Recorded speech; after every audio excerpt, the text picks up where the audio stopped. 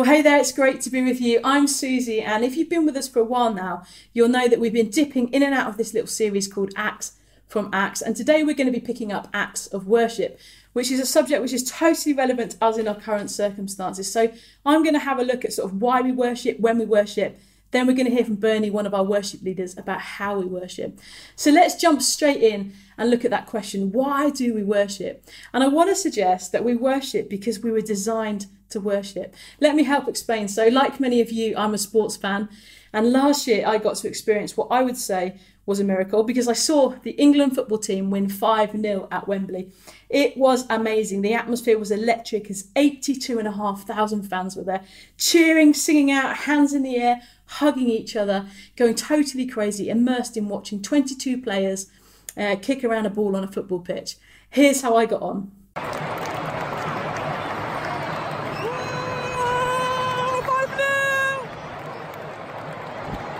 I thought you'd like that. I was a little bit passionate. But maybe sports is not your thing, but what about music? Years back, I got to see my favourite ever boy band Take That perform live.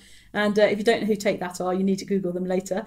But the atmosphere was similar to that at the football stadium. Apart from with Take That, there was a lot more women there.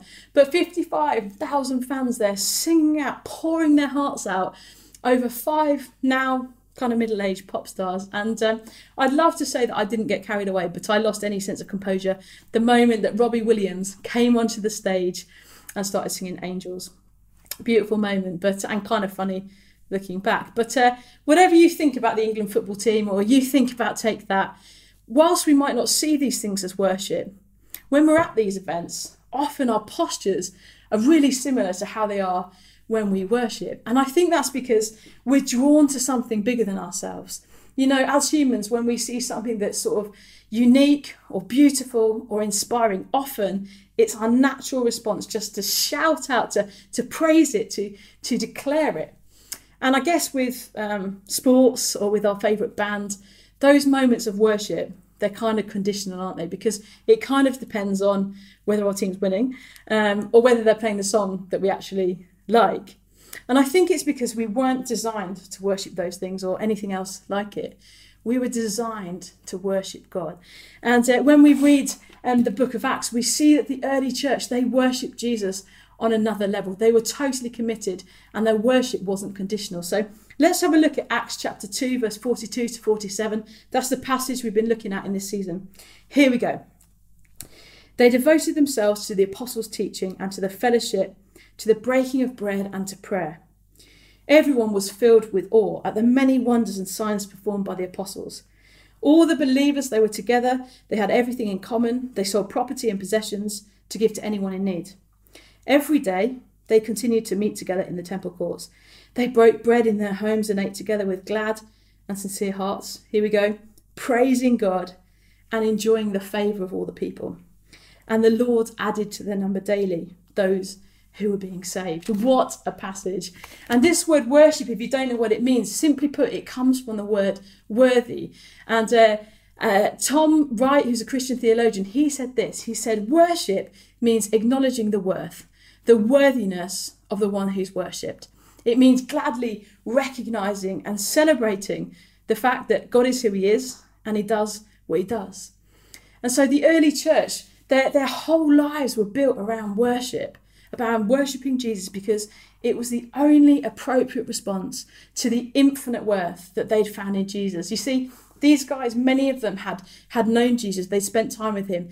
They'd seen firsthand the Jesus that we read about in the Gospels. They knew him as the one who was kind and compassionate, the one who brought hope and healing to the poor and vulnerable. They'd seen him restore sight to the blind, open the ears of the deaf, raise the dead. They'd seen him multiply food for the hungry. They knew that he was the only one who could forgive sins and set the oppressed free. And then because of his death and resurrection, he now offered them eternal life and the promised gift of the Holy Spirit. And so it's no wonder really that the book of Luke ends like this, the Gospel of Luke. Then they worshipped and they returned to Jerusalem with great joy. And they stayed continually at the temple praising God. And so many of those moments that Luke reads about when people encountered Jesus says that they were amazed, astonished, or they worshipped God in response to Jesus. But now, because of the resurrection, their response was to worship Jesus himself. And so for those of us that know Jesus, we worship Jesus because it's our response to how amazing he is and what he's done in our lives. And before we move on, for those of you listening who actually you don't know Jesus, all those things about Jesus that the disciples saw, that I see, I believe that he's for you as well, that he loves you, that he died for you, and he longs to have a relationship with you. And we'd love to introduce you to him later. So why we worship? We worship because we're designed to worship, and it's out of a response for who Jesus is. So what about when we worship? Well, for the early church, the worship didn't depend on their circumstances. You know, they worshipped when life was good, but they also worshipped in times like the times we're experiencing now, when things were hard. And just to give you an insight into my last couple of weeks, it's actually been pretty stressful at times. So for me, my mum's been super, super poorly. And she's loads better now, she's on the mend. But it was horrible. It was so hard to be 90 miles separated, not able to visit, not able to help in any way. So that was difficult. And then we had to make the decision to be part of the decision of postponing DTI, which is our youth camp, which I head up. And that just felt so disappointing, so difficult, such expectation. Of course, we'll meet again next year. But that was hard, on top of which, like loads of you, missing family and friends, and definitely missing you together, being together on Sundays. And so that was my backdrop to the Easter weekend. And I was kind of dreading it. And I was definitely feeling sorry for myself. When I had this moment on Easter Saturday when I thought to myself, you know, my circumstances right now don't actually change the fact that Easter isn't about me. You know, Easter's about Jesus, that he's alive, the saviour of the world, and he's good. He's definitely still in control, and I'm not on my own because he's promised always to be with me. And so I had this moment where I just chose to say to Jesus, look, I want to worship you this weekend, even when it feels like life sucks a little bit. So what I did is, as a response to that, is I thought, well, I'll set my alarm for 5:10. So I set it for Easter morning. I got up to see the sunrise, the most beautiful sunrise. I've got a photo for you. But as I stood there, read the resurrection story, worshipped Jesus, it was like my worries and maybe some of my disappointments faded away as I looked to him. And he filled me with a peace and a hope and a joy, and it was precious. And you know what? I wish I'd always respond like that. I've definitely got a long way to go yet. But I'm inspired by the early church because they knew how to worship in the storms of life. It's littered all over Acts. If you read Acts, you'll see that. And I wanted to look quickly at Acts 16 because it's a right drama. So in Acts 16, Paul and Silas, they're in prison because they've been put in prison for sharing their faith. They've been beaten, whipped and stripped. And so they are in a bad way. And the story starts like this. Acts 16 verse 25. At midnight, Paul and Silas were praying and singing hymns to God. And so we've got to stop there before we go any further. They were in that situation, but they were worshipping. And so in the midst of the most dire situation they faced yet, they didn't just turn off and be like, oh, well, we're just fed up. They were worshipping Jesus. And what happens next is incredible, because if you read the story, God sends an earthquake, the prison doors fling open, and Paul has the opportunity to tell the jailers what's happened, and the jailer and his whole family come to know Jesus. You see, in that moment we just read about, and in many other moments in Acts, their circumstances changed, but the way they worshipped Jesus didn't. And years later, Paul says, he writes to the church in Philippi about his posture of worship, and he says this, so inspiring. Philippians 3 verse 7, but whatever were gains to me, I now consider loss for the sake of Christ. What is more, I consider everything a loss because of the surpassing worth of knowing Christ Jesus my Lord, for whose sake I've lost all things. I consider them garbage, that I may gain Christ and be found in him. Paul was a relentless worshipper. He just loved worshipping because he was able to do it in the peaceful times and in the storms of life because he knew how amazing Jesus was. And so for us, when we see Jesus for who he really is, we can't help but respond with praise and adoration and worship, because he is worthy of our praise all the time, whether life feels easy and when it feels hard, and especially in this season.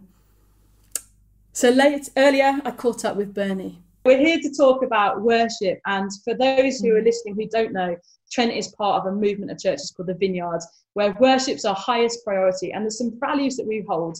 that we're super passionate about. And I'd love you just to talk those through. Yeah, Susie, I'd love to. One of the things that we really value in the Vineyard is intimacy with Jesus.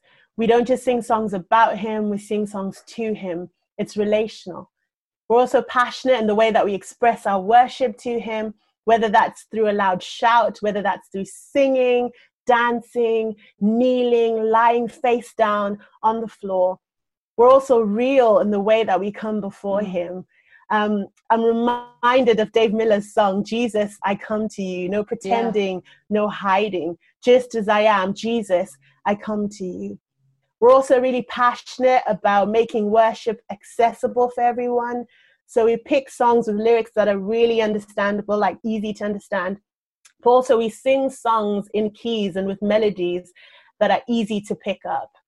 And lastly, when we worship, we expect God to move. We expect his kingdom to come and bring freedom, healing, salvation, joy, peace, you name it.